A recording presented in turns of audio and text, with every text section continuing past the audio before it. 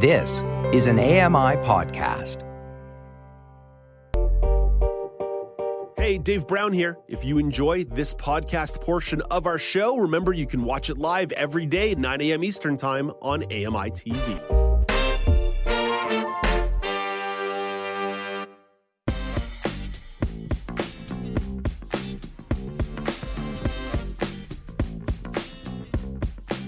Welcome back to Now with Dave Brown on AMI. I'm Alex Smythe, and for Dave, paid assassins move among us without being noticed. They are ruthless and undetectable. Don't worry, I'm not talking about real life. That is the premise of the new Netflix film, The Killer. Entertainment critic Amy Amantea from Vancouver has her review of the film. But before we bring her in, let's take in this film trailer clip right now. A man sits before a window. I find music a useful distraction. He inserts earbuds. A focus tool. Keeps the inner voice from wandering. At night, he slips on a balaclava and waits outside a door.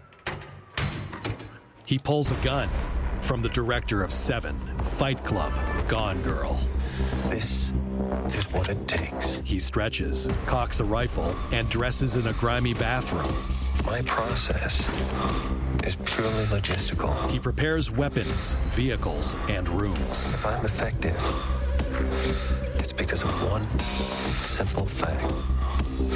I don't give a He shoots. That was a clip from the movie's trailer, The Killer. Let's welcome in Amy Amantea for her review. Hello, Amy. Good morning, Alex. How are you this Monday? I'm not too bad. I'm excited to chat about this film. I had a chance to take it in as well. So before I share my thoughts, obviously, I want to get your thoughts on this. So this movie stars Michael Fassbender and Tilda Swinton. So what was it about this movie that made you want to hit play? You know, originally when the trailer started to play, because, you know, you get these little teaser trailers when it pops up in your Netflix feed as something that you might be interested in watching. I started to listen to it a little bit. It sounded a little bit to me like the Dexter series. Did you ever watch the Dexter series? Oh, yeah. I watched it from start to finish, from the exciting beginning to the disappointing end. I was there for the entire ride. Right. Okay. So it was, you know, the first 3 seasons of it, notwithstanding the New Blood stuff, but the first 3 seasons of it, this idea of this killer, and of course, you know, it's slightly different, but the way that Dexter narrates his own life. So this killer narrates what he's doing, and we hear this in the trailer. I thought, ooh, there's something evocative there, and I want to find out more. So that's really why I hit play. We could expand that a little further, Alex. Well, okay, so let's build on that then. Let's build on that. So this film, obviously directed by the great David Fincher, who is known for that atmosphere, that tense moments. Like he has a real like mood and theme throughout all the films. And you heard the kind of some of the movies he's directed in that clip we played. Now this is also adapted from a French graphic novel series of the same name, The Killer. How do you feel the novel series like translate into a film or onto the screen like this one? Do you feel like it's right for an adaptation? Well, certainly, you know, anytime we adapt a novel or a novel series or a graphic novel or any kind of book into a film or series, you know, a TV type genre, we have to look at things like they're 2 different entities, right? We always want to compare the book to the movie, that kind of thing. And really, they're very different mediums of art. So we have to consider that. That being said, I often think that when we try and take something that has been a series of books or novels or graphic novels, you know, so several editions, several episodes in print, and try and distill it into 2 hours, we miss out on a lot of richness that the books or the series of books allow us to explore.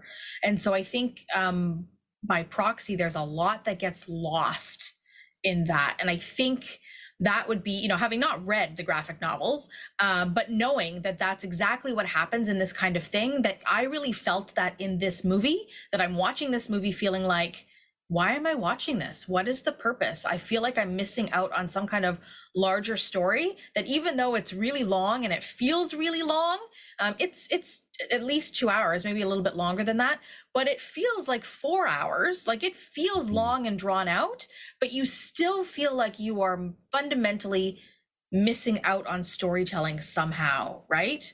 That's how I felt. I just felt like there was stuff missing. It felt rushed, even though I felt like, when is this going to be over? Yeah, well, and certainly for me in watching this film, I loved the opening kind of, I guess, scene sequence, like that opening act to introduce, which is a majority of what was played in that clip. That scene, that narration, that really setting up for part. It was great, and you could sense that was that Fincher aspect as a director, building that tension, slowly ratcheting it up, building that intensity, but having that calmness from Michael Fassbender. And then obviously as the film goes on, it kind of flows from that thriller and crime story to more of like kind of an action revenge piece. So how do you think the film lived up overall, especially on that strong start to the movie? Yeah, I mean, I think it is kind of touted as a bit of an action kind of thriller piece. And I actually didn't find that there was a lot of action or thrill to it, to be honest.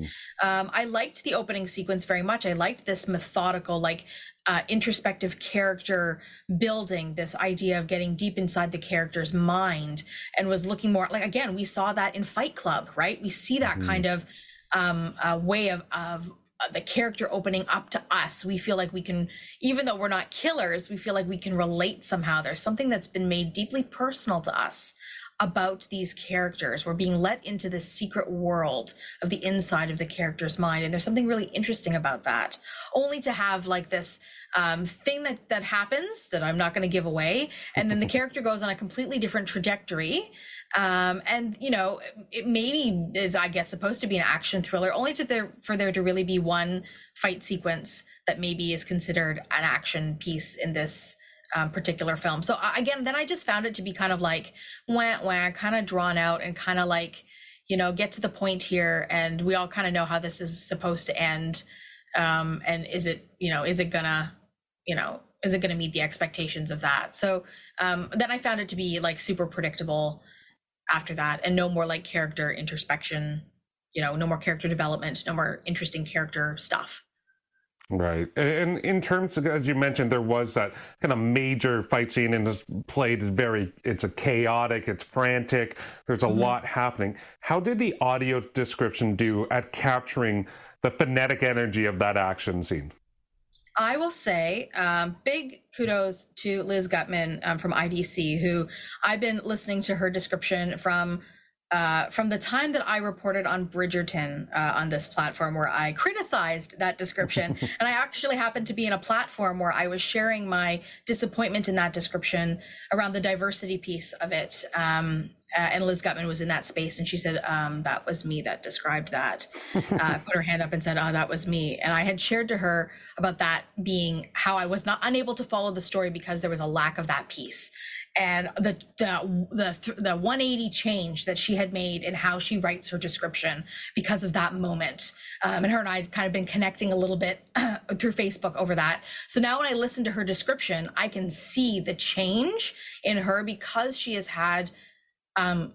has been impacted by how community has responded to the way she writes things. So the nice thing about this fight sequence is that there is so much richness in terms of sentence structure and the different use of verbs. And oftentimes in fight sequences, there's like a lot of kicking and punching and la la la.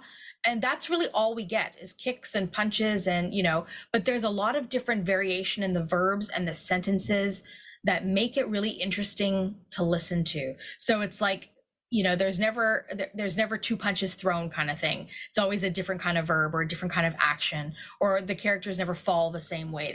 There's different words that are being used, and that's really evocative to listen to. It's my analogy of when you go to buy a scented candle and you need the coffee beans in between to like break up that sort of scent stimulation.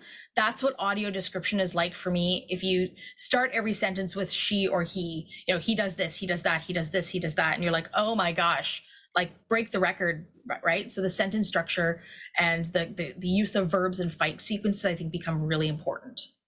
I love that description that you did to explain the importance and the variety that can come with the audio description and the impact that can have on the scene. Because as you say, Amy, like it's not two of the same punches being thrown.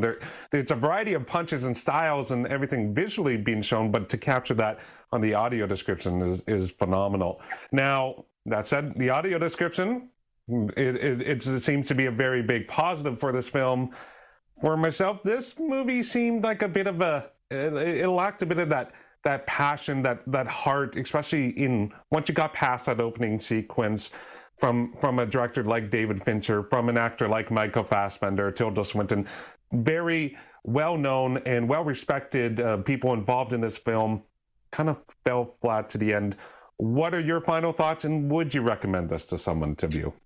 I think if you're somebody who's interested in listening to quality description, you can hit play on this one and just listen to it for the description.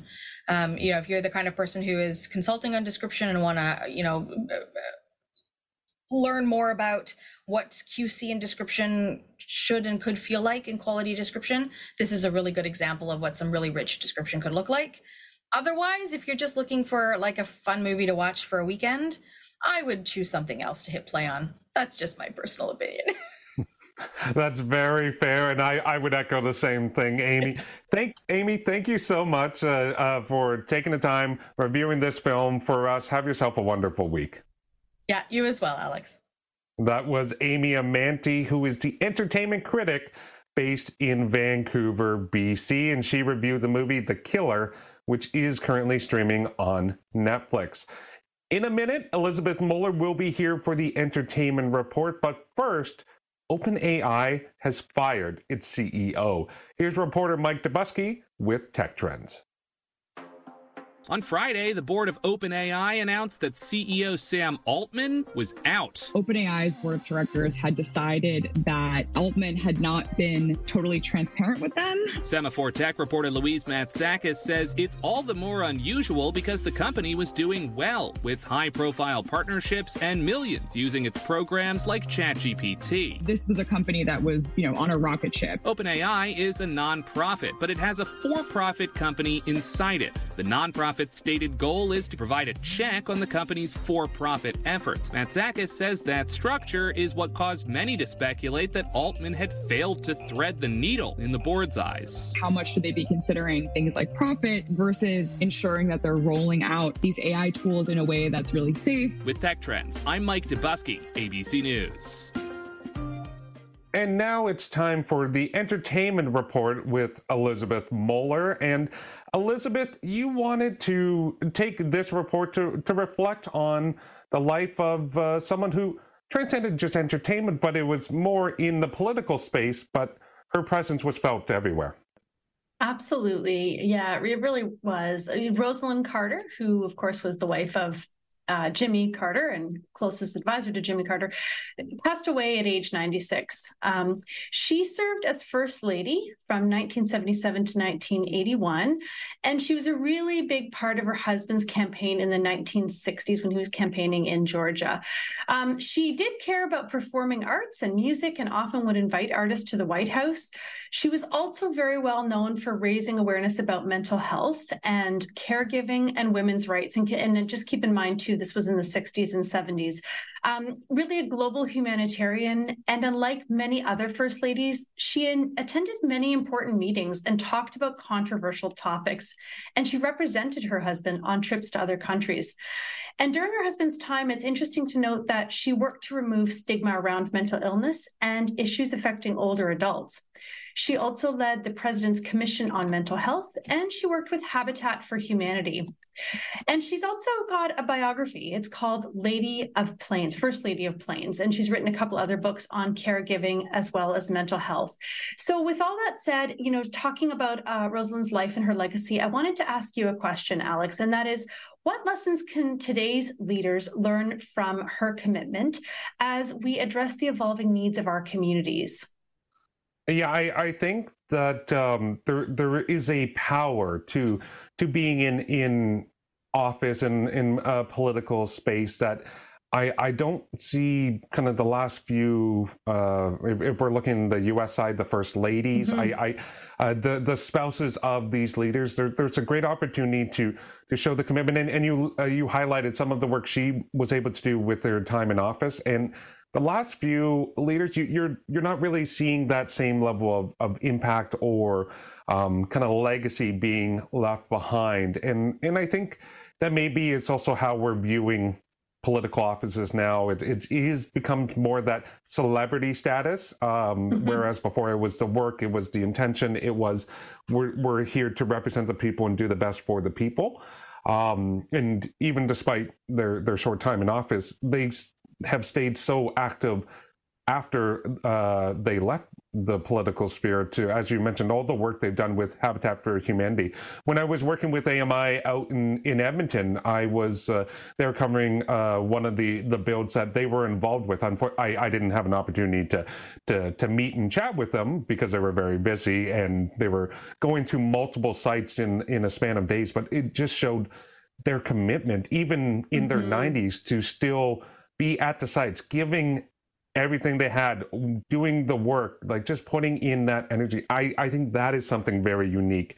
And I don't know if we're going to continue to see that. So not only just putting forth the awareness and supporting it financially, but being there, having the boots on the ground, supporting it, getting their hands dirty and literally lifting lumber and hammering and screwing them in.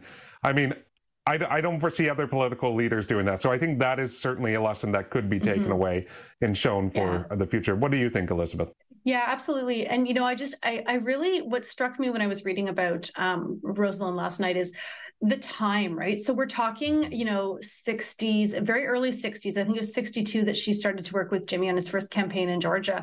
And I think about the time and where women's rights were. So we were sort of second wave feminism there. And she really was talking about things that a lot of other women, especially a president's wife or a first lady, would not be brave enough to talk about. Like even something like mental health, which is still stigmatized. Certainly back in the 70s, huge stigma there. She did a lot of work sort of as a humanitarian. She did a lot of work too around, talking about poverty and reducing poverty. So I think there was a real braveness to bring, when I think about the time, those issues forward. And the other thing was, she wasn't, like you said, like other first ladies where she was the president's wife. She actually, in some spaces, is viewed as equal to or more of a politician than her husband. And this was on an interview I listened to, where they really talked about how she took these issues and championed them. And he trusted her, in fact, so much that he sent her to many meetings sort of to represent the party on her own. So there's just somebody that really sort of ahead of their time is what I think of when I think of this person. And I want to read the biography, First Lady of Plains, because I think it's going to be really interesting to hear more about what she's done there. Yeah, absolutely. And she will for sure be missed. Elizabeth, thank you. We'll check in later with you for the roundtable. But for now, it's time to head to break. But coming up after the break, I got a short regional news update. Brock Richardson is here to recap a very busy weekend in sports. You're watching Now with Dave Brown on AMI.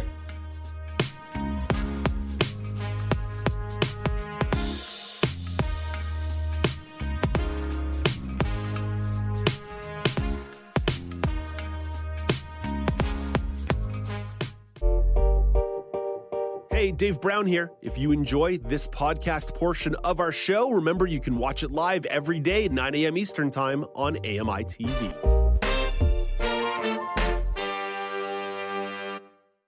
Hi, Hi, I'm Jenny Bovard. Join me monthly for Low Vision Moments, where I speak with awesome guests about some of the amusing things that happen when you're blind or partially sighted. Watch on YouTube or download Low Vision Moments from your favorite podcast distributor.